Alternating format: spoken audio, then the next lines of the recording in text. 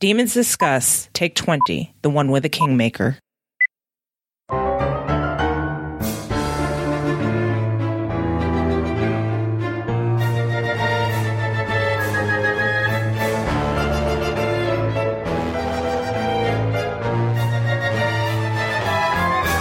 Welcome to Demons Discuss, the unofficial podcast about the All Souls universe and the topics that orbit it. We're your hosts, Angela, Jean, and Valerie. I am Valerie, and with me, as always, is Angela and Jean. Hello, ladies. Hello, everyone. Hello. And today, our topic is about the one, the only, Philippe. Yay! Muppet arms, yay! I know. We can't wait until Shadow of Night to get to it, so we had to have a special episode just for him. I know. Plus, we're priming you people to get ready to get into those chapters. We love that book. Mm-hmm. I have a feeling we could almost do this episode on Philippe and still do another episode in the future just because it's just so much. And not because we have so much, but there's just different thoughts that constantly pop up about him. You think?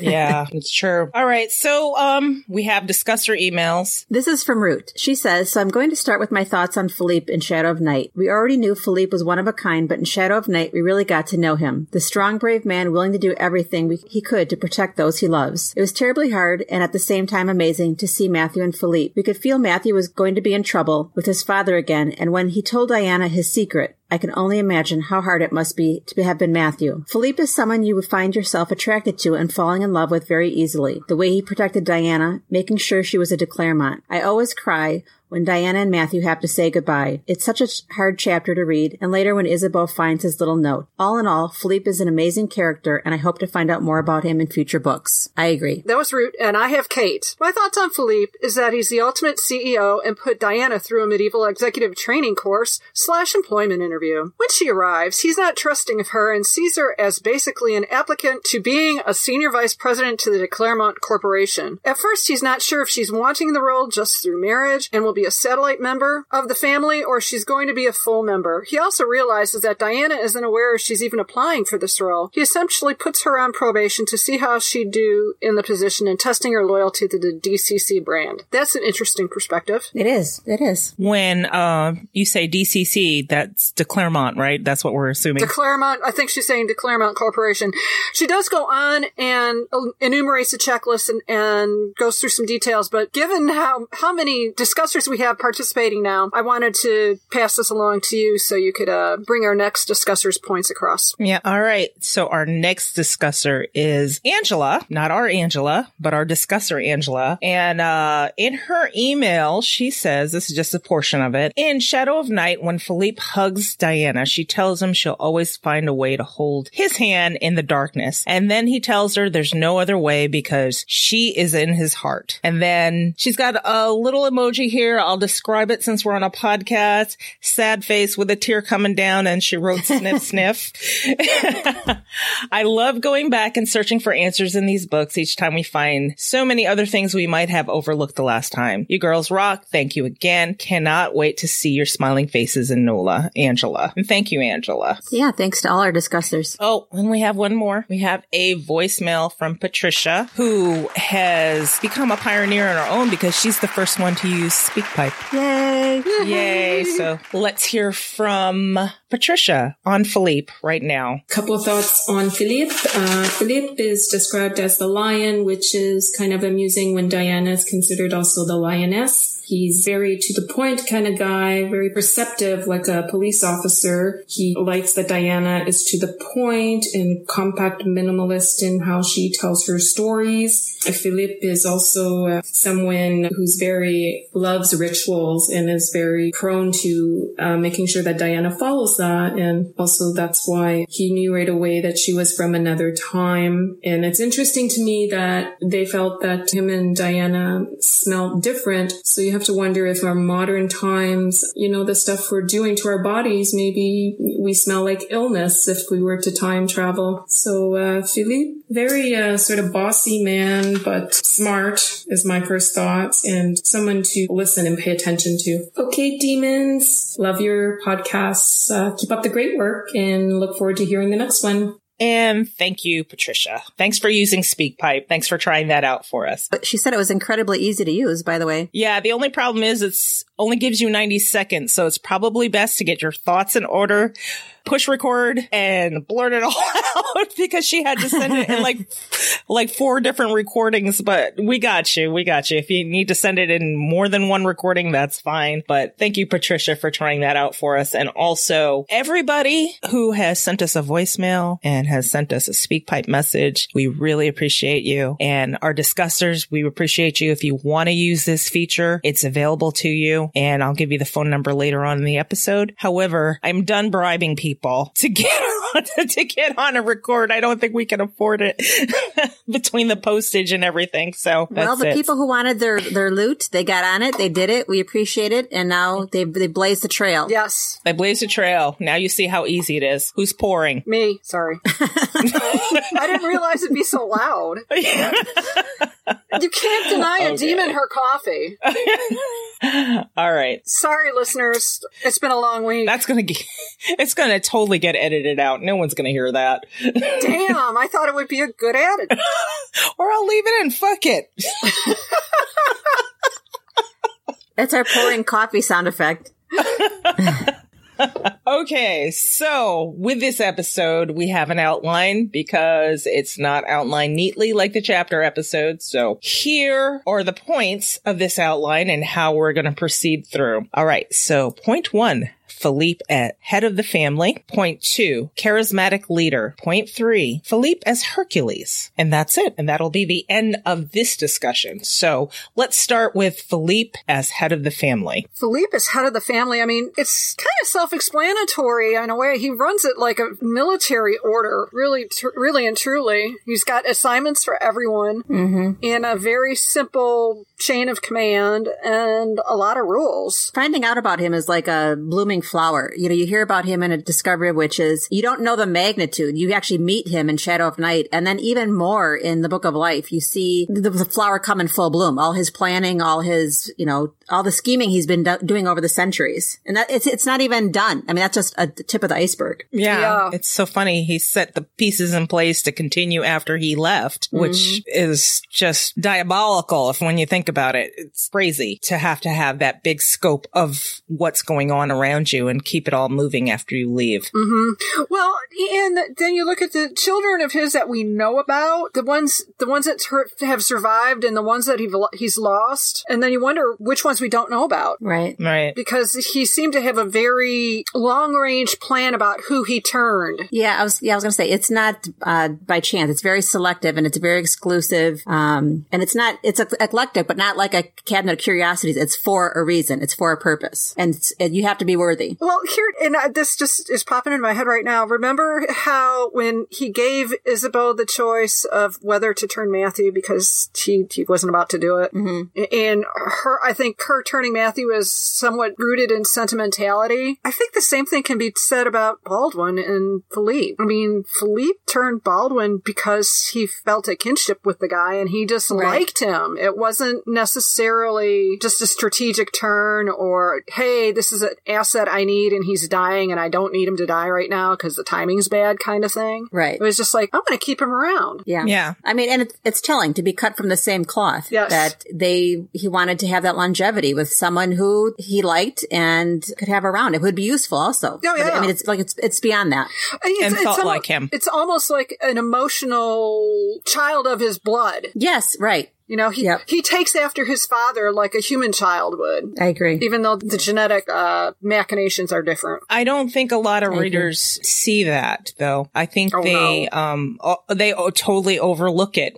But it is told to you the first time we meet Baldwin. He is cut from the same cloth as Philippe. So basically, when we witness Baldwin and his actions, we're seeing a younger version of Philippe, a less experienced version of Philippe. Somebody with, a few centuries under his belt, but he's not there yet. So if you can imagine Philippe in Baldwin's shoes years and years prior with that same mindset, then maybe people would have a little more empathy for Baldwin. Right. Does that make sense? Yeah, it does. People gloss that part over, and don't think they should. Not to get into Baldwin too much, but, of course, Renaissance court life is ruthless. Medieval times are ruthless. Being in Roman times, that is brutal with a capital B. Yeah. So that's probably the closest time period to Philippe's, because they always pair the classical, Greek and Roman. Yeah. That are the most alike. And so my point to that was how he behaves today. I mean, to grow up in such brutal times, I mean, that still carries over to modern day. I don't think he's ever going to shake that. No. And I don't think Philippe wanted him to. No. And I don't think he comes across many situations where he has to act like that in modern day, because how many times is someone going to bring home a witch that is singing the blood song? So of your dead dad. Of your dead father. It probably has never happened before. So his reactions were very raw. Yeah. Well, I'm sure in the finance world, he never has to resort to that type of fixing. Well, Right. Yes and no, because if he's running a hedge fund and he's got to run herd on a bunch of analysts and traders, I'm sure there's a lot of people who worked his last nerve, just like his brother Matthew was doing, but not to this extent. No, I'm sure he's got people for that, though. Exactly. To take care of that. Yeah. Yes, people. So, back to Philippe, though. The children we know of the 3 sons. I mean, Two of them are the ones dead. that Yeah. 2 of them are dead, and we know of the 3 daughters. And Who we haven't really gotten Yeah, to we know met that well. one. They mention a second one And a third. in the 3rd book. Yeah. No, they mentioned the second one being, showing up to Matthew's party in the 3rd book, but we never got to meet her or the other one. It's like, Varen, Stasha, Freya, Varen, and Stasha. And they're all scary. And even after Philippe, I mean, they all had their own roles. One was the temptress, one was a spy, one was this, that. And even after Philippe is gone, they seem to keep the peace for the most part out of pure respect for Philippe and his memory and what he would have wanted. Yeah. Yes. But it's funny how, just like siblings, they do throw things up in each other's face. Well, when Matthew says it to Varen, does Ernst know about what you did? It's like they Right. did their roles, but they Right. still will throw it up in each other's faces. Yeah. And the way she calls him wolfling Yes. with such derision. Well, I mean, the thing about Philippe was he seemed so honorable and noble and everything, but some of the dirt he had to do to keep the family running and keep the Knights of Lazarus running, it's not so pretty. And I find that in most organizations, there's going to be an ugly part that I guess PR wise, it would be terrible, but Right. Yeah. like that whole thing with Gallowglass when he had to watch Diana. That's kind of that, if that's your assignment. That was horrible. I know. Yeah. I know. But it had to be done. It had to be watched by someone. And if you're thinking like Philippe, he is thinking like, okay, who's the best person to watch this lady? And it's going to be Gallowglass. Yeah. But on the other hand, I think it's self-selected because Matthew kind of set that whole thing up because with Time Walking, he wasn't even anticipating Gallowglass getting involved with the whole Right. being with him in Chester thing. Yeah. So I think that may have been a really ugly, bad sort of serendipity for Gallowglass getting that job. Yeah. Yeah. I mean, how torturous for him. However, who's going to be a better guy to watch after her? I mean, he obviously cares for her. Well, okay, let's leave that alone until another discussion. That's a different episode entirely. Let's not get off on a tangent. Yeah. In one respect, it does play into the role of Philippe as the head of the family because he does what every grandfather does. He cuts slack for the grandchild for the same behavior he's all over a child for. Because Gallowglass doesn't behave any better than Matthew does, but Matthew gets all kinds of grief for his behavior, whereas Gallowglass, he's upset about his dad. He can just wander off and whatever. Right. So, I mean, we do have, even Philippe's an indulgent indulgent grandfather. Yeah, I can see I that. agree. Yeah. I don't know if Isabeau is quite so much, at least with Gallowglass. It doesn't seem like it. An indulgent grandmother? Yeah, maybe not. With Gallowglass, but... Yeah. She seems a little bit with Marcus, though. Yeah. I mean, he runs her errands just like Gallowglass ran Philippe's errands. And that's true. She seems to be a little indulgent with Phoebe. Well, and the other thing, I think maybe Isabeau relates to Marcus's wild streak. Right. At least when he was younger. And he is of her favorite child, Matthew, too. Yes. That's true. So maybe there's a connection there that she feels maybe not with Gallowglass. But Gallowglass is very lone wolfy, so that makes him a little bit hard to get close to, I would think, as a family member. Here's what, I mean, as we're talking about family, the weird thing is, at least in the fandom, it seems like the lone wolfy ones have attracted the biggest fan following. Well, yeah. Gallowglass and Matthew. Yeah, because they're the ones with all the mystery attached to them. Well, not so much Matthew anymore, but Gallowglass, what do we know about his life besides that he's Hugh's child? Not a whole lot. So, I mean, he wasted 400 years pining after Diana and not getting laid. Oh, jeez. Oh, wait, we promised we'd save that for another episode. Back to Philippe.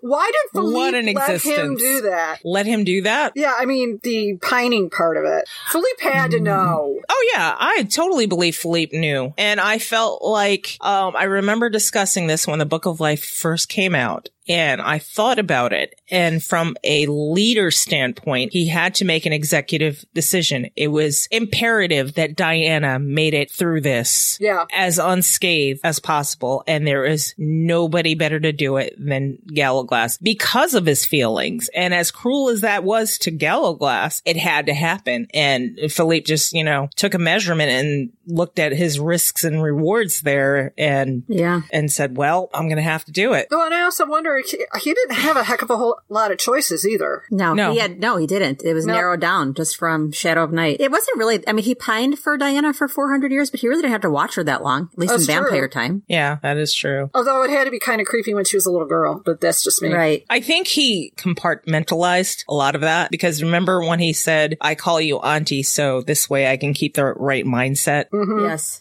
Yeah. So I think it's the same when she was a child, and because that would be weird thinking about it. I know. So back to Philippe as the head of families. So what do we think? He settled in the Clermont-Ferrand area of France and started his empire, or continued his empire. That's where he called home base. Yeah, and I think he was using that kind of as a home base long before that. I think that probably stems back to when he turned Baldwin, at the very least. Or at least scouted it out. Because and this even segues all the way back to Philippe as Hercules and coming forward, is these connections to that area of France just keep popping up through Julius Caesar, through Hercules, through ley line. I mean, there's a Hercules ley line that goes through the Auvergne, and there's my bad French again. Yes. Yeah, no, there's a myth that talks about the creation of the Pyrenees Mountains, which is only maybe 150 miles south or so from Clermont-Ferrand. And so it's interesting that there would be Hercules myths very close to that area where Philippe has settled. Yeah. So again, the myth is based on what the stories people told about Philippe is what we're gathering from that. Yes. Oh, yeah. Yes. But I mean, okay, as a family guy, the other thing I found interesting is how he brought in all the creatures in the family, which we saw at Subtours, and especially with the 12th night party. Yes. And how indulgent he was with all the kids and the feasting, and he was pretty much a jolly family guy, too, in addition to being a ruthless monarch, in a way. I mean, yes, he's a kingmaker, but he's also the monarch of his own little kingdom. Right. Yeah. Yeah. And unofficial head of the village, too. I mean, he really took care of them. And he didn't want them to fear him. He wasn't going to harm them, I think, and made them feel welcome. And the way that he let Christianity take root and worked with the village priest and they did all the ceremonies to honor all of the religious traditions for the wedding, which I thought was very perceptive of him. We go back to the whole Hercules thing, the use of his name at the temple for the pre-wedding ceremony with Diana. Yes. I mean, what an amazing clue for Deb to drop. I mean, it is. With 2 words, she opened up this whole backstory and world. And were we on that Reddit? Was it a Reddit conversation we were on, Angela?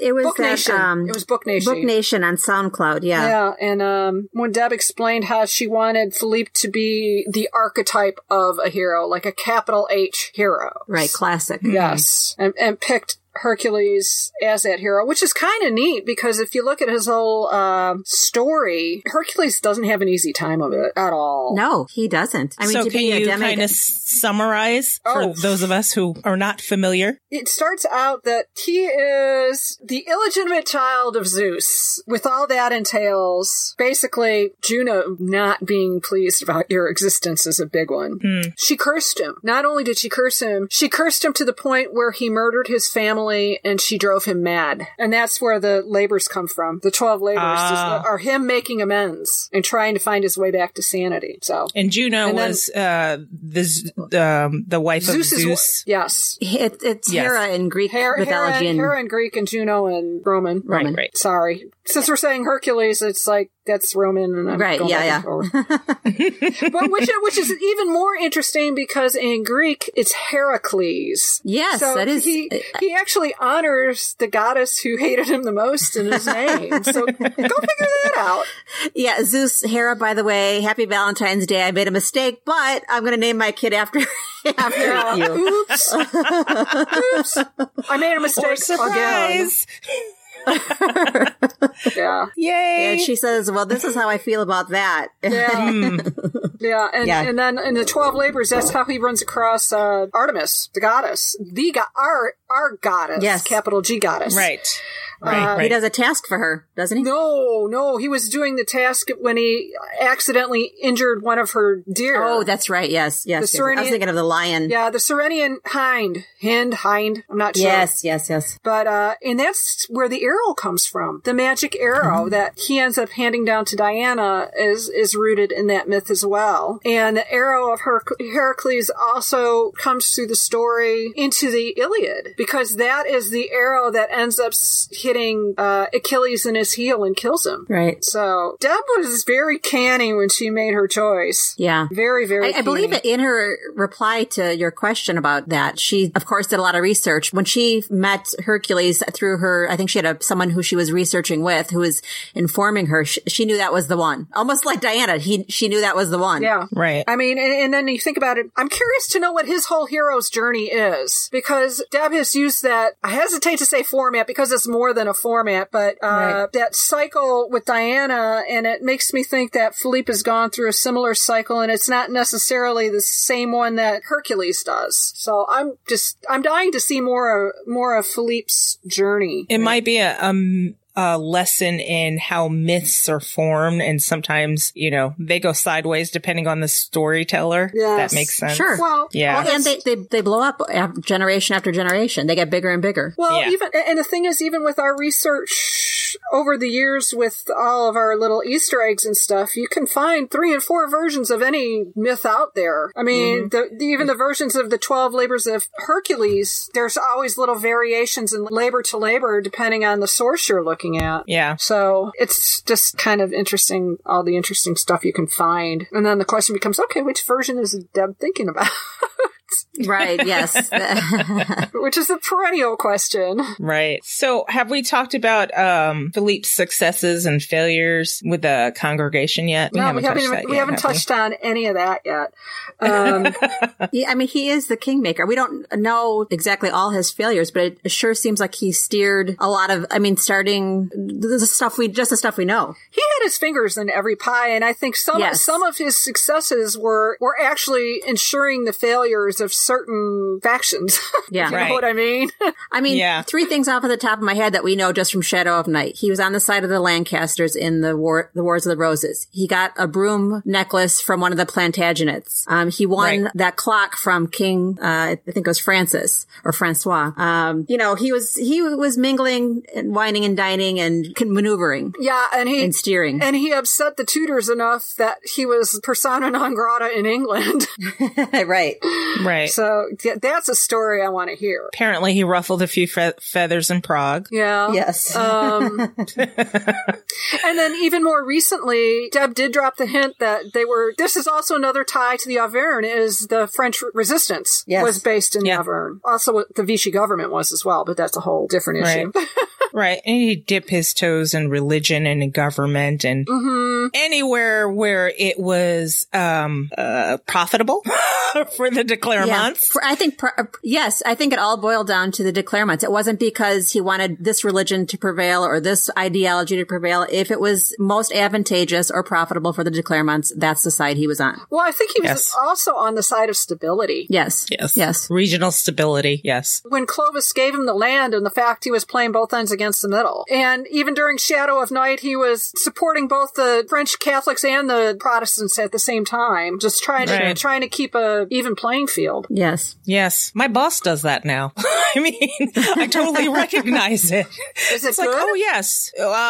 Sometimes it ends up ugly, and I always know how that movie is going to end. But sometimes she needs a job done, so she'll say, "Hey, you're just the person to do it," and then she'll go to another person and say, "Hey, you're just the person to do that," and she'll watch and see who does it, and see who does it to her liking, and the other person has no clue. And I'm like, I've seen this movie for years. I know how it ends, and I'm like, this is what playing both sides against the middle mean. Because I have never heard that turn of phrase before. It's like, one of you is going to do my bidding. I just don't know which one. So here are the tools. Get it done. Yeah. Figure it out. Yeah. Figure it out. So that brings us to the congregation, kind of, because in Shadow of Night, Isabeau goes on about that story, how only vampires as old as Matthew could remember a time before the Covenant. Yeah, we also get, was it Francois or Pierre who was making the comment about Philippe never should have made that deal. Yes. When it came to the Covenant and the congregation. Yep. I mean, there's so many little teeny tiny pieces going on. It's kind of crazy. Yeah.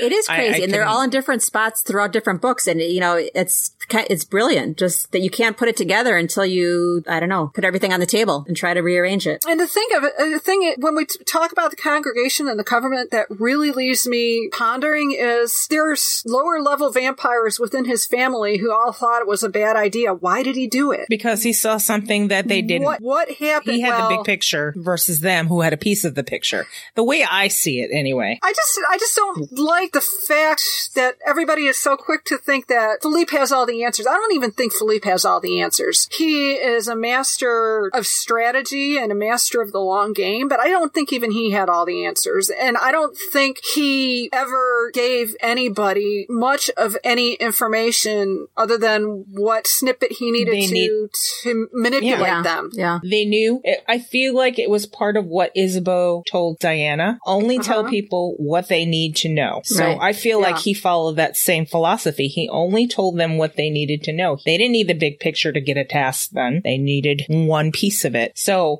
I don't think he had all the answers too, but the way he saw it, he saw more of the big picture versus everybody else had a piece, were running tasks for him. And maybe, I don't know that Matthew was as equipped to do the same thing when he took over as the head guy in Knights of Lazarus. So I don't know. Maybe Marcus will do it. We'll see, I guess. I have a question. Did the Brightborn, was that influence the Covenant? Yes, I think so. Yes. And since Philippe held that child, and that's maybe one of the reasons? Yeah, I think so. Philippe had a connection with the goddess. So maybe he had that piece of information where he thought, somebody needs to be on the congregation. And maybe I'm assigning too much knowledge on him, but I feel like part of him knew that somebody from the family needed to be on the congregation as soon as it formed. I guess guess my question is with the congregation, was that an idea that Philippe put forward, or is that an idea that came from somewhere else and he had to try and manage a situation? Right. The latter. Yeah, I was just thinking that myself. Yeah. The latter, I would yeah. think. I don't think that would have been a plan that he would have initiated personally. No, I don't either. I feel like he was like, this is going to happen anyway, so I might as well do what I can to mitigate it. I got to get ahead of this. Yes. The covenant was much older than the congregation, and at some point the congregation was formed, and Philippe, like you said, had to work his way in. And it's all the Catholic Church's fault. And little asterisks to listeners, this is just our speculation. Once again, this is Yes. Is what we do. Is what we do best. Demons doing what demons do. Doobie doobie doo. Oh, she's going to sing. Oh, no, I'm not going to sing. And I'm saving that for lots of absinthe, and then I might try to sing. Okay. That's my early warning system to cut me off. If I can sing, I need to stop drinking. Oh, no. I'm going to record it first. Well, my early detection is if I get lovey towards my friends, not strangers, but I'll be like, I love you, and then I should just stop right there. I should go to bed. So if Jean starts to sing, I bell Jean. If I tell you I love you, you put me to bed. Okay. Take you to bed, put you to bed. Right. Tie you to the bed to make sure you don't go wandering. Right. I must record all of this. Oh, goodness. All right. So, listeners, keep an eye out for Periscope late at night during the con weekend. Yes. You may get some treats. Or not, depending on how you look at it. Yeah. Depending on who you are. Like, oh, I didn't need to see that. I'm disavowing any responsibility for Facebook Live right now. I'm just going on ahead. Do not let me touch that app. Do not. Especially with, no. It'll be good. Oh, it'll be fabulous. All right. And we could save it for posterity. So we lost our way. No, we didn't lose our way. We lost our way. Where are we? The congregation. We are on, the congregation. And the Catholic Church. And the Crusades. And that wound up with tying Angela down? What? Right. I don't know. I'm blaming Gerbert. I'm blaming all of this on Gerbert. That's Gerbert's fault.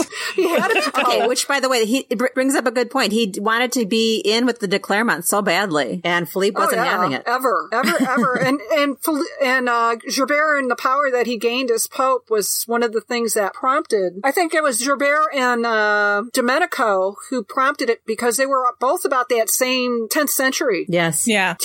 One was Doge and the other was the Pope, and I think they were probably the last straw as far as dabbling in human affairs. Yes. Yeah. Absolutely. You're right. And you know what? If you've spent all that time trying to get into the de Clermonts too, maybe you not only was a congregation formed because of their meddling in human affairs, but also they were trying to put a kibosh or try to have a unified front against Philippe. And Philippe was like, you know what? We're going to be on that congregation too. Yeah, we got our own seat. You guys can all fight over the rest of them yourselves. Right. Veto power. Right. That's funny. Yeah. This is a democracy of one, and the one was Philippe de Clermont. Yeah. There's no way you could have denied a de Clermont a seat on the congregation. I mean, you couldn't. No.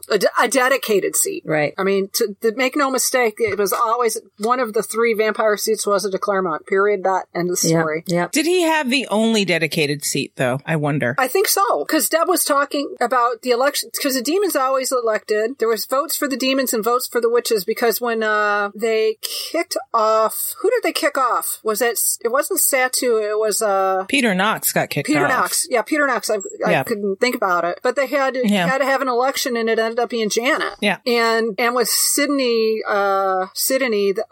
Sarah always was making the comments about how political she was, and Vivian as well. Right, and that's the one that gave Diana the most hassle. Yeah.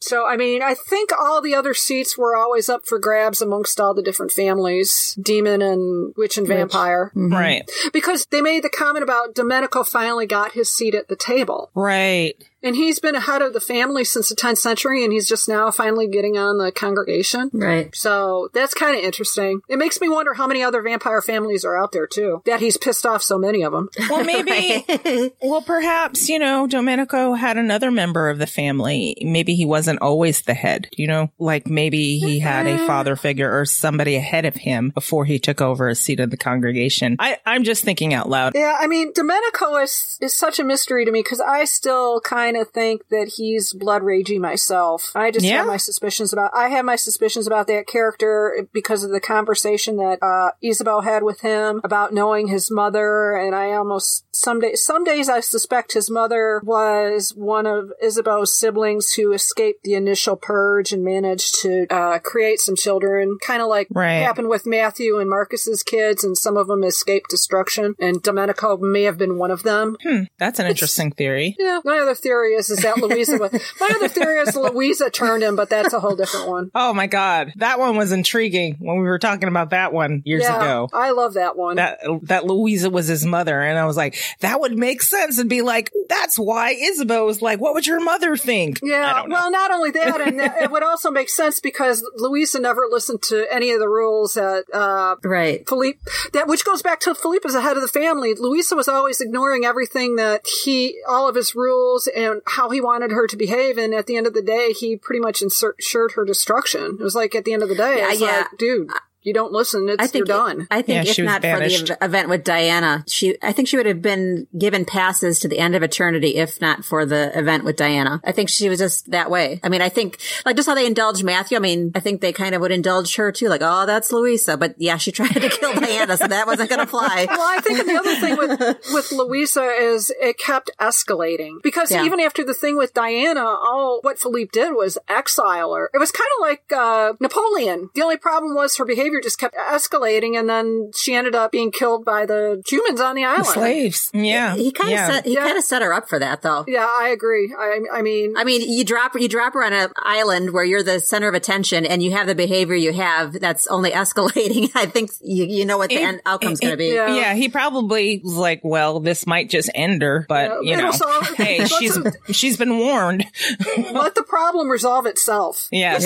Which goes back to his ruthlessness, even with his own family members. Yeah. So again, with that timey-wimey thing, when we were first hearing about Louisa in A Discovery of Witches in the Gatehouse, wow, imagine that. It's like the reason why Louisa is dead today is because of Diana. And it's... Right. That time loop is just kind of like, wow. If you sit down and think about it too much. I know. So let's stop. I know. Just stop right now. Let's stop thinking about it. What about the Knights of Lazarus? I mean, Philippe set that up too. It's like, good Lord. Yeah. He did. And their merger with the Templars. Crazy. Now, here's my question. Do you think he sacrificed Hugh to save the Knights, just to protect the organization? Or do you think he just, sacrificed Hugh? Okay, so for our listeners, give us the background story on that one. And for me too. Okay.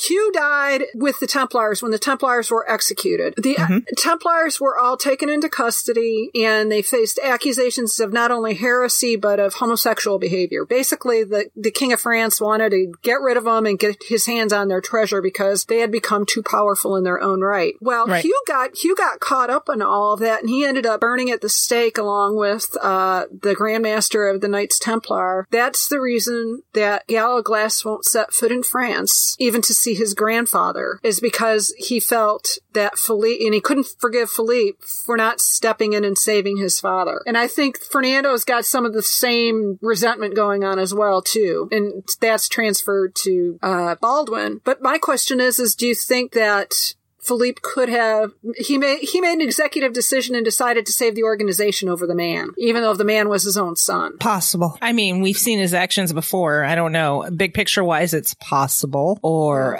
maybe it was a bit of risk management because going in to save him would expose a lot. Right. I think it's definitely possible. I mean, there's no sentimentality involved in his decisions, just like in Shadow of Night when Matthew and Philippe were fighting in the hay barn and he figured out that Matthew was the one to destroy destroy him. And he didn't care how, why, when. He knew that was his fate, and it had to be done for some reason, he figured. Yeah. So he just proceeded. Well, I think part of that is because of his Greekness. I mean, because it's destiny, it's Greek, fate. The fate, the fates cut my thread off when they cut their thread off, and there's no changing it. Accept it. Yeah. And the ruthlessness also comes back to the whole Baldwin thing one more time, because it's like everybody blames Baldwin for Q's death, and the question becomes how much of it was just Baldwin doing what Philippe told him to and not necessarily being an independent actor contributing to that outcome. It seems to me that Philippe used Baldwin a lot as the, hey, this is the bad guy. The muscle, you mean? Not even the muscle. It's like, okay, he's the one who's going to face, absorb all of the ill feeling about things. Mm-hmm. The blame. Right. And it's a role I think that Baldwin accepted. The bad cop. It's kind of like it's like Matthew having to be the assassin. I think Baldwin was cursed with the role of the bad cop. Yeah. You guys have heard me say this 100 times, but I always compare Baldwin to Colonel Jessup in A Few Good Men when Tom Cruise's character is grilling him and he's like, you can't handle the truth. You can't make the decisions I make. And, but I do them for you. That's a good comparison. Somebody's got to do it. And I think part of the problem is you never really see the balance between the two of them working together, which is another reason I think Baldwin's not necessarily perceived as a whole, a balanced character. Yeah. Because you truly have to see the interaction with Philippe in order to get it. Where you see the interaction between Matthew and Isabeau, so you get the sense of the favorite child, and you get more of a sense of balance. But with Philippe, you don't necessarily see him with his favorite child, so you don't get a whole picture of Philippe either. Mm-hmm. Especially a favorite child who is involved so deeply in the Knights of Lazarus and and then we find out the congregation. He made him be the appointed member to the congregation after he's gone. He entrusted that job to him, one that he really didn't want and didn't think he'd be good at. Yeah. Right. Yep. And that was another thing with Philippe. I mean, he was such a charismatic leader, he got everybody to do the jobs they hated the most. That's true. Exactly. It's like, are you going to say no to Philippe? No. I guess I got to do it. And not only that, I'm going to do it well because it's Philippe. Yes, exactly. You don't want to let him down. Yes. And I'm sure he was the ultimate manager, coming in with the compliment, dropping the bomb in the middle, and then exiting with another compliment. Yes. and you end up thanking him. Yes, thank you for the opportunity. Yeah, thank you for the opportunity to redo this whole project because you didn't like the font I picked. Right. Because you're being irrational, but I really want to please you, so I'll do it all over again. Right. Yeah. Right. Yeah. Crazy. Let's talk just a little bit about Philippe and the Crusades. I mean, the de Clermonts really had a hand in that era. Mm-hmm. And not, like I said, not because they wanted one side or the other, but they were, with Baldwin and Melisande, and even the Instagram post that I just did the other day about one of the ledger entries of 40,000 marks going to the Knights of Lazarus. And that was from Eleanor of Aquitaine. And she was one of the pivotal leaders in the Second Crusade. So it's like, it's all tangled, and they were a big part of it. Yeah. I mean, all the way through. All the way through. Yeah. Yeah. Yeah. I like how they bought that first cannon that went on a ship for the Battle of Lepanto. Yeah. I mean, that revolutionized naval warfare. Yep. So not that no one else had a say, but I think that was Philippe's doing. Whether the dowry for Mary Tudor had to be paid or the cannon had to be bought. I think that's Philippe. Mary Tudor needing to marry Philippe. Was it Philippe of Spain that she married? Yeah, Philip of Spain. And I'm still trying to figure out his strategy in that, because it seemed like Mary's reign just destabilized England rather than calm things down. Yeah. Maybe that was a oops. Maybe that was one of ones we should count in his failures. That's a good thought. And maybe that's why Elizabeth didn't want him around, is because he created all of that trouble with turmoil. Right. She nearly went down in a ball of flames too. So this is true. Which also begs the question, as far as successes and failures, I also wonder how much, even in that 50 or 60 year period with Philippe, is like, how involved was he with the whole Anne Boleyn affair? Right. Did he have his finger in the whole Mary, Queen of Scots and affair there? I mean, it seemed like all around Elizabeth that there was the potential for Philippe to be messing with her destiny, shall we say? Yeah, that's true. It's like, I could understand the resentment if that's in fact the case. Yeah. It just seems like a whole big complicated game of 3D chess that no one could comprehend, but it's going on around them. And it's too much to even think about. But that makes sense because Deb has always said that Philippe is the axis that this whole thing revolves around. Yeah. Yeah, she did. And as we sit here and tease all this out, it's abundantly clear that he is. Yes. I mean, what about the whole thing with the Outremer and the Crusades? What do you guys think about him and his creature homeland? Do you think that was a success or a failure? I don't know. It seems like almost like experimental, and like an experiment gone wrong. Yeah, right. I mean, it just didn't keep up with the times either. It was not, maybe didn't have as much foresight as it should have. I'm just wondering if there was maybe he underestimated all the back and forth going on with the humans at the time. I don't know that he would have underestimated them, the events and everything. I feel like maybe he would have, maybe not the events themselves, or just maybe the human factor. Right. Because if you want failure in anything, just add a human to it. So on paper, something could look like it's running, it'll run smoothly. Yeah, that'll work. But once you add the human factor, all things can go wrong. So it's not that he didn't see it. Maybe it depended too much on human handling of the situation. Yeah, that's a good point. And there's elements of sabotage. Who knows, from other vampire families. Yes. That's true. I'm sure that he was facing sabotage from other vampire families every time he turned around. And I mean, throw Benjamin into the mix of the ultimate saboteur. Yeah. Right. Oh, speaking of vampire families, gosh, I mean, we totally discounted all those Draculesti families in the conversation. Yes, right. The Bathories and Tepes. This is true. It's kind of interesting. These are going to be some interesting show notes. Let me tell you now. Oh my God. Sorry, Val. It's like, wow, I'm going to have to find a lot of shit for these show notes. But okay. I think I have a whole bunch of it put away somewhere, at least as far as the mythology and whatnot. So readers, you're going to have you will be readers because the show notes are going to be pretty extensive, listeners. Yeah. And let me pause here to say, if you don't look at the show notes, please take time to look at the show notes because it'll help you. It'll help you through. That's the whole point of them. So when we go off on tangents, it helps you through, and it's another layer. Yeah.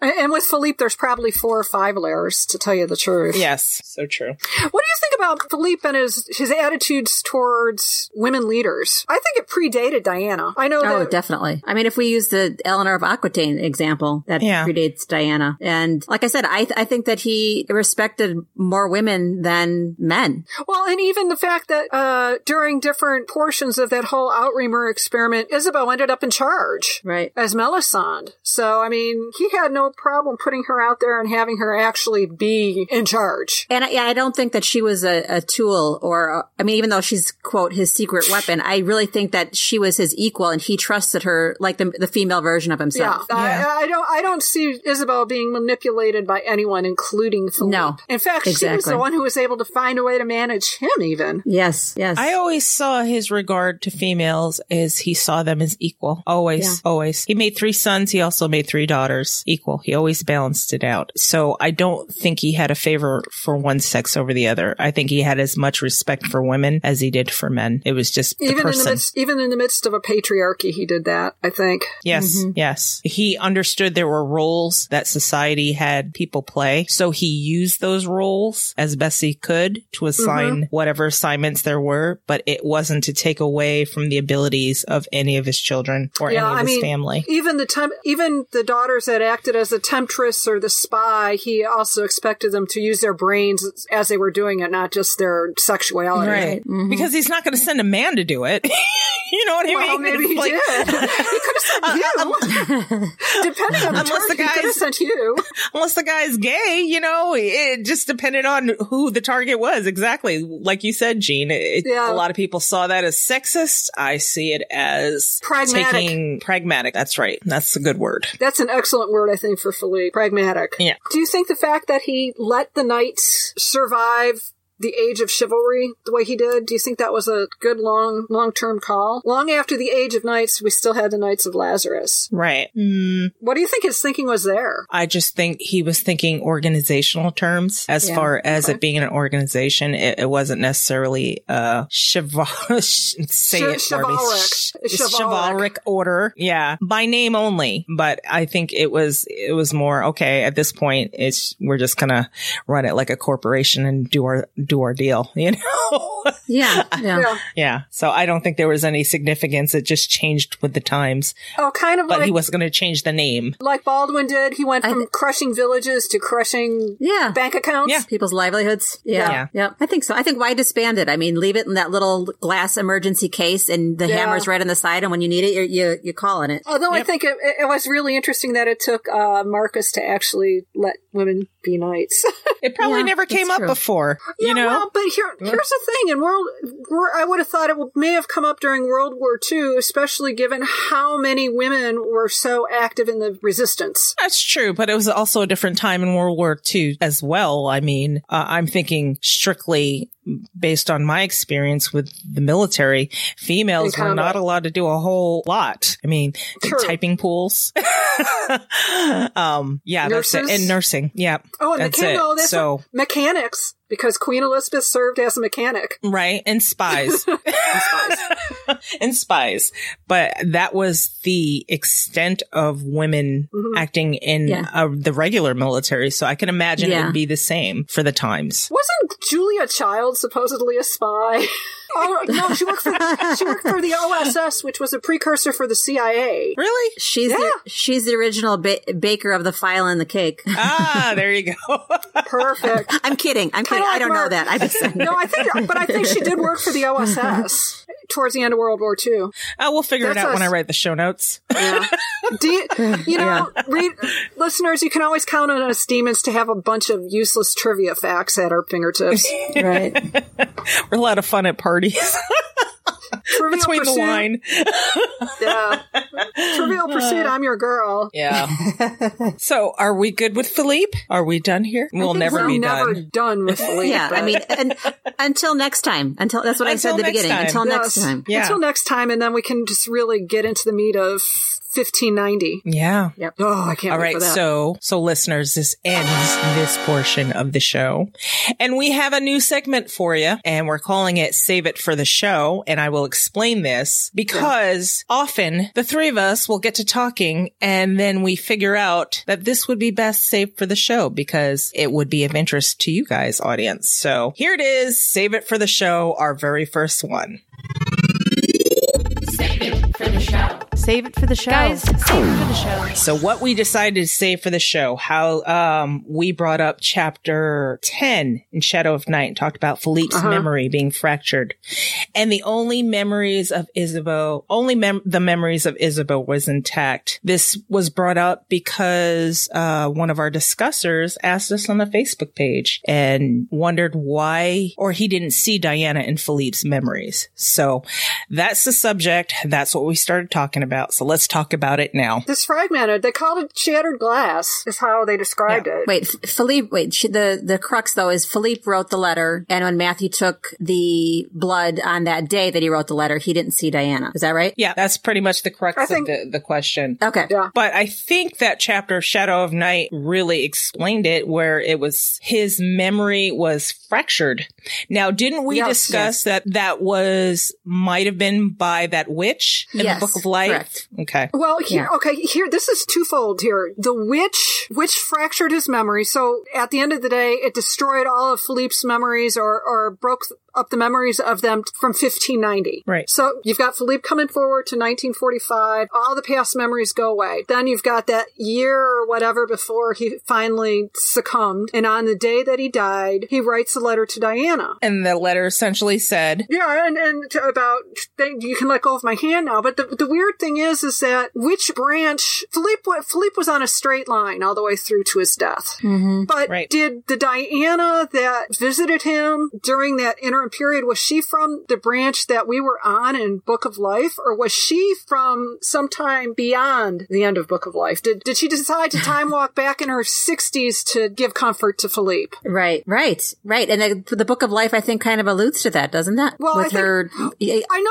she says, I don't remember doing that. Yeah, and I think that, because remember we had all those conversations in the interim period between the two books about how that was going to resolve, and then finally I think Deb even came out and hinted with well, how do you know it may not even have happened yet? Yes, I remember that totally. She threw that like tidbit out as kind of like food for thought. So well, that would make sense actually, because just like you said, if his memories were scrambled and he forgot the Diana in 1590, there could have been another Diana from another branch, like you said, in the future that came back, and that's why he remembered her on that day. But the reason Matthew didn't see Diana because the Matthew that killed him was on a different and because the Matthew that killed him was on a different intersecting branch, and his memories were fractured. Yeah. Who's to say that all he had? He just may have had short. Sounds like he may have only, with the way it was scrambled, he may have only had short-term memory, anyways. Right. And as Deb always says, never underestimate Philippe. There could be things at play that we don't even know about. I picture him fractured and traumatized and just battered and beaten, but you never know. Philippe does what Philippe can do. Well, and the other thing was too is they said the one thing that was still a smooth ribbon was his love for Isabeau. Yes. So there were portions of his memory that were preserved, and I don't know if this is necessarily true when it comes to how Matthew fed off of him, but I know when we talked about the heart blood with Matthew and Diana, that it was more reading emotions than reading bits and pieces of information and thoughts. Right. Is that something that also comes into play when you're talking about analyzing what Matthew knew from Philippe's blood? And it's not crystal clear either. Yeah. Even when Champier read Diana's blood, it was almost like, it wasn't like he was watching a movie. He was kind of like a psychic would try to see visions. Yeah. It wasn't crystal clear. And you have to make sense of what you're seeing. You don't actually know what you're seeing. And Deb has even said, Jean, I think you know the exact words, but it was something like, it's not an information dump. You don't get like... Yeah. It's like, here's all the stuff in the computer, but you don't have the operating system to sort it out. Yeah. Right. It's just a bunch of bits and pieces of code. So people were picturing like the Matrix where he just plugs in and he's like, I know jujitsu. It's not like that. Right. Type in Isabel or Google. Type in Diana and you get all the information. Right. Or like in Harry Potter, when Dumbledore puts his wand in the water and you stick your face in and you can see everything. That's not how it is. Right. No. Well, and along the same lines is the whole, the speculation that Isabeau knew all this stuff. I don't think Philippe told her jack about Diana at all. I don't see any indication that he did. I think a lot of it was Isabeau and Mark putting things together on the fly. Yeah. Just taking clues and putting together what they can and speculating and testing out their theories. A lot of intuition too, I think. It was just like, what would, I pictured there was a lot of what would Philippe do going on in Isabeau's head. Yeah. Yeah. I think there's that. And there's also, I think over the centuries, her wondering, maybe curious why he was doing some things. And then it instantly made sense when it came to fruition. Like, that's why he did that. Wait. Now I get it. Yeah. Here's the final, we're back to the puzzle pieces. There's the final piece. Right. And it's, again, he tells people what they need to know, not everything he knows. So. Well, and then, which also brings into play the fact that people finally started saying, hey, this is the piece I have. Wait, what piece do you have? Yes, right. Yeah. Let's see if we can get them to match. Yeah, it was like the whole thing about, well, why did they put Matthew in charge of the knights and Baldwin in charge of the congregation? What was Philippe thinking there? I mean, even out in the vampire public, they were like, what the hell? Right. That's how it had to be, though. Yeah. He had to separate his factions. Well, and knowing what he knew that Matthew would need it. And he knew that maybe Baldwin would say, hell no, if he was the head of the... Well, he probably also Knights. knew that Baldwin was going to be able to keep us cool and hold off inquiring minds on the congregation just as a matter of protecting the family, if not necessarily protecting Matthew. And Matthew would just like do something half-cocked like he always does. And that's the thing. Baldwin is a lot more measured and Matthew is reactionary. And Baldwin's Matthew, long game. Matthew had to be reactionary because it was perfect for an assassin. You know, you're watching your mark, you move. Versus Baldwin, he had to sit back and watch and see how this was going to go and make his moves based on that. So a lot of it is very telling with the personalities. Yeah. And I mean, Philippe took huge leaps of faith and he wasn't wrong. No, he was not. Well, here's my other question. Who do you think Hamish enjoyed playing chess with more, Baldwin or Matthew? Since we're talking long game. Depends on how he was about winning. I feel like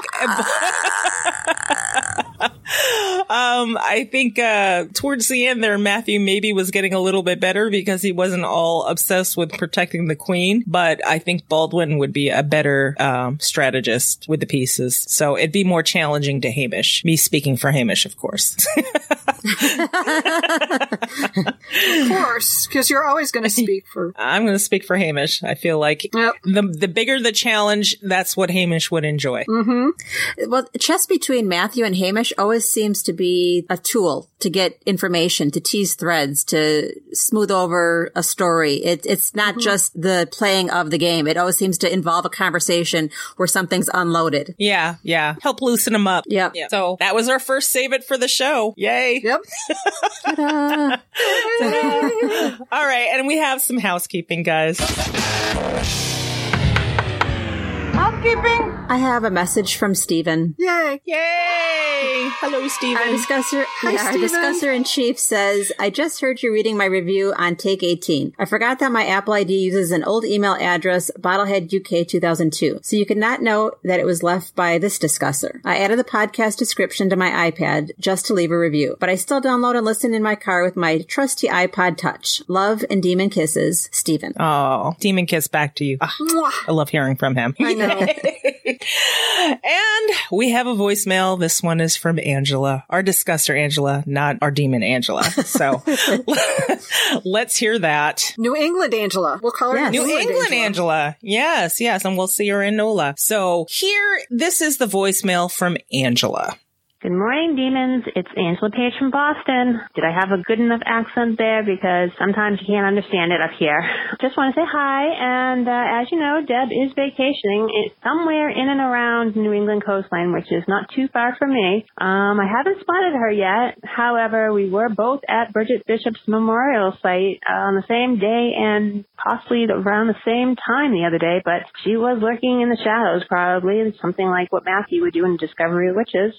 But anyway, I just wanted to call and say hello and say how excited I am about All Souls Con in New Orleans. That's the countdown to now 80 days, something like that. Laura had mentioned it the other day. That's about it. Just getting back to my reread again of Shadow of Night and Chapter 11, so I can talk all about Philippe and how much we all love Philippe. Then I got to reread about Baldwin because Jean and I have got to talk about Baldwin from A Discovery of Witches. I'm excited. Hopefully I didn't screw up with too much of an accent on this phone call, but I was challenged, so here's my response. And I got to get back to my discussion email, and I will talk to everybody soon, and I'm going to send out my biggest demon kiss that I can to everybody who's listening and see everyone at All Souls Con in September. Bye. So, Angela's talking about being in Salem. We were in Salem too, Angela. I'm not sure you knew that. The three of us wound up romping around Salem, Massachusetts one day, doing all the tours, seeing the play. Angela ate fish in front of you. Yeah, she did. Yeah, the whole fish thing. The bagels and logs.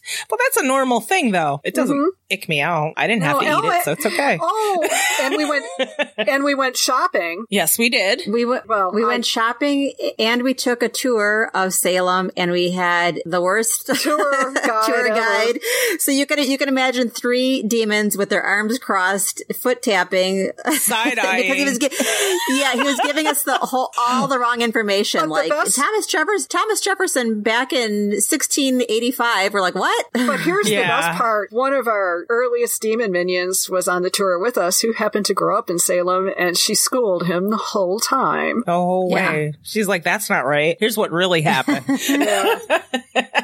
It was great. I might post a picture of that. I'll have to get a permission from a whole bunch of people, but I'll post a picture of us posing in our witch hats. It was pretty funny. Oh, it was But we wonderful. did visit the memorials. Yeah, the memorials were very solemn. The proctors, the bishops, the hows, it was very moving. My favorite part, you know what it is? It was the Bewitched statue. I love that. Oh, I know. It was awesome. so much fun.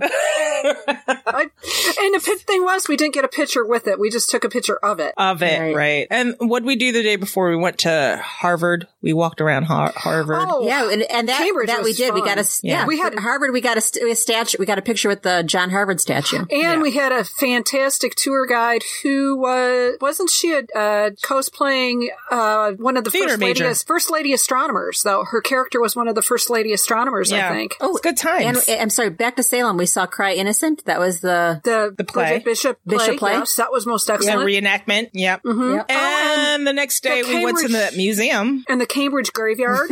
that museum, the Isabella Gardner. That was the highlight of the whole trip for me. Oh, Yeah.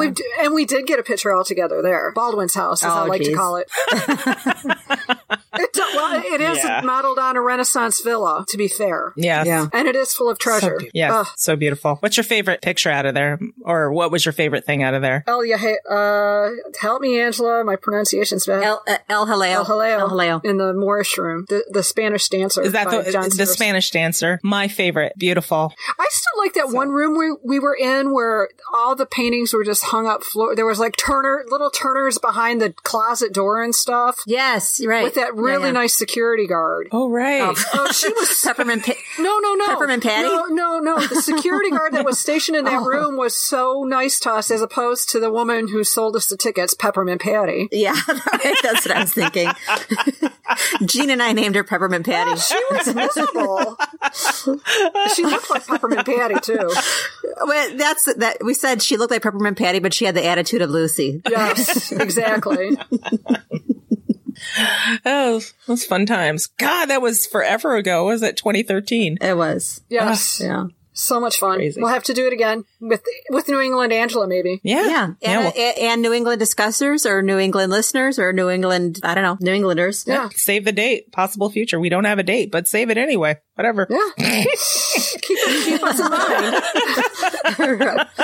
Right. Okay. All right. So let's go to this break and last thoughts and things we can't let go of after that.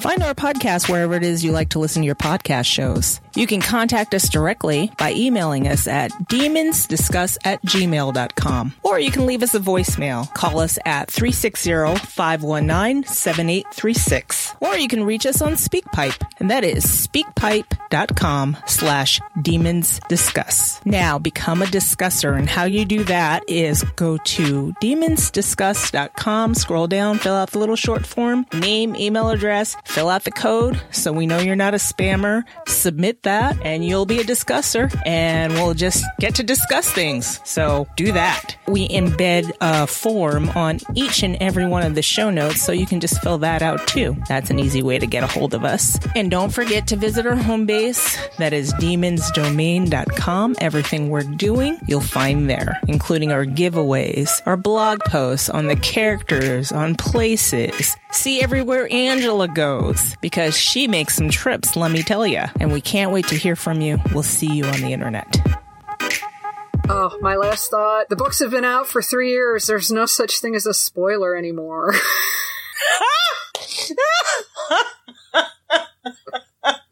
The Book of Life has been out for 3 years. You'll have to elaborate. Oh my God. Somebody was posting spoiler alerts on book discussions for this series, and it's like posting a spoiler alert on a Sherlock Holmes story. It's been out in the world forever, people. It's not like the latest episode Yeah. of Game of Thrones. What? What even? What? It's just something that sets me off. It's like, it just sets me off. It's like people, just because you're coming late to a book, not even this book series, but any book series. Yeah, you're, like when the Hobbit movies came out. It's like don't tell me what happens. You're butting into a conversation someone started a long time ago. You can't just walk in and say, you all need to shut up now because I don't know what you're talking about. It doesn't work that way. No. I mean, form a book group with a whole bunch of people that have never read the book before and then do it that way. Or maybe you can pick up our read-alongs with our chapter discussions. You can do that. I have them separated on the website. So if you want to do that, you don't want spoilers. Although we do spoil a lot. Yeah, we do spoil a lot. Yeah, but maybe don't do that. We have also mentioned that we presume that you've already read the books. So I think that's the spoiler alert already. If you haven't picked up the books and read them already, maybe you may want to wait off. Right. I just don't think it would be interesting to join a group or to follow a profile if I haven't read the books yet. Yeah, I just don't get that either, but that's me. The way I think is if I read a book and I love it, I must find out everything about it. And that's when I seek out like-minded people about this book that I have to talk about. So the spoiler alert in the discussion group doesn't make a whole lot of sense, but who am I to judge? Whatever, do what you want, but don't get mad when people spoil things for you. Yep. Angela, you have last thoughts? Last thoughts. No, I'm good today. You're good? No. Yeah, I'm good. All right. I do have one last thought, Jean, and this is for you, Jean. For me? Just for me? It's just for you because it's a question I have for you. Okay, so when I edited the last episode, it was take 19. I listened to a portion of it and was like, how did I let that fly by me? A part of what you said was, I've witnessed squirrels' heads being bit off before. And why did that not even faze me? And I kept talking like, blah, blah, blah, whatever. I'm like, whoa, wait a minute. Where did she witness squirrels' heads being bit off before? Bella liked the crunchy squirrel snacks. My dear little sweet-faced dachshund we called her an ace because she had gotten her 5 squirrels and she liked to eat the heads off. She would bite the heads off of them. She'd kill them and eat the heads. So I'd have headless squirrels laying around my backyard. And that's the end of that story. It wasn't nearly as interesting as it could have been. I was thinking, what the hell kind of concert did she go to that people are biting heads off? No, I never went to see Ozzy. No. There's a country and western version of Ozzy Osbourne instead of bats and squirrels. That's what I was thinking. I was like, maybe somebody bites squirrel heads off, and that's part of the show. that was an old Willie Nelson concert when he had way too much pot one night. I don't know. No. Oh gosh, yeah. That sounds like something Matthew McConaughey would have done back in the day when he was a naked bongo player. Yeah, that's true. Yeah, I found that really, I was like, wait a minute, how did I let that go and not say anything about this in this episode? But I was like, you know what? I'll make it a last thought for the next one. So there it is. We got our answer. So weird. So weird. Oh, that's all I had to talk about.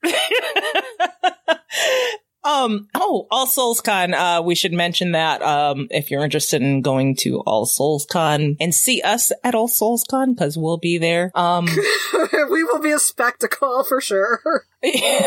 Not biting squirrel heads off, though. No, that will not be happening. There will not be enough absinthe involved. No. Now that you bring up All Souls Con, that is definitely my last thought. That hotel looks fabulous. Oh, and speaking of count on Angela to have a last thought, though. I always say no, and then I sneak one in. Speaking of fabulous, they have a lovely, fabulous concierge named Travis, who is already a demon friend. Travis. Ah. Travis has got demon back. So I think Demon Hour may end up being way fun. Thank you, Travis. We can't wait to meet. Oh, yeah. Yeah. But so the hotel just opened in July. Yeah. Rooftop bar, the decoration, just everything looks exquisite. Oh, and apparently there is a patio off to the main floor bar too. Excellent. With all kinds of plants and cozy hangout spots. Oh. Demons have options. You have a spot in mind? Okay, I'm not gonna. Don't spoil it for us. I'm not going to spoil the surprise, but I have several in mind. Okay, good. So let's throw out our bit of gratitude out to Travis, and I'm going to add on to that is Kate, Root, Angela, Patricia, and last but never least, Steven. Thank you guys for listening. Thanks for participating. And one more.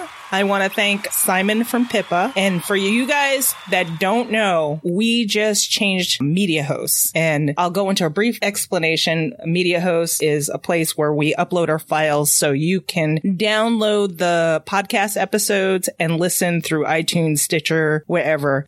We had a change of Media Host and he was able to help us through it and support us. And we're not paid to mention him, but he did such a great job. I figured I wanted to thank him out loud. So thank you, Simon. Yay. Thank you, another Simon. demon, Yay, another Simon. demon friend. Woo! Yay. And I think that's it, guys. I think we're good. All right. So goodbye. Goodbye, demon kiss. Mwah.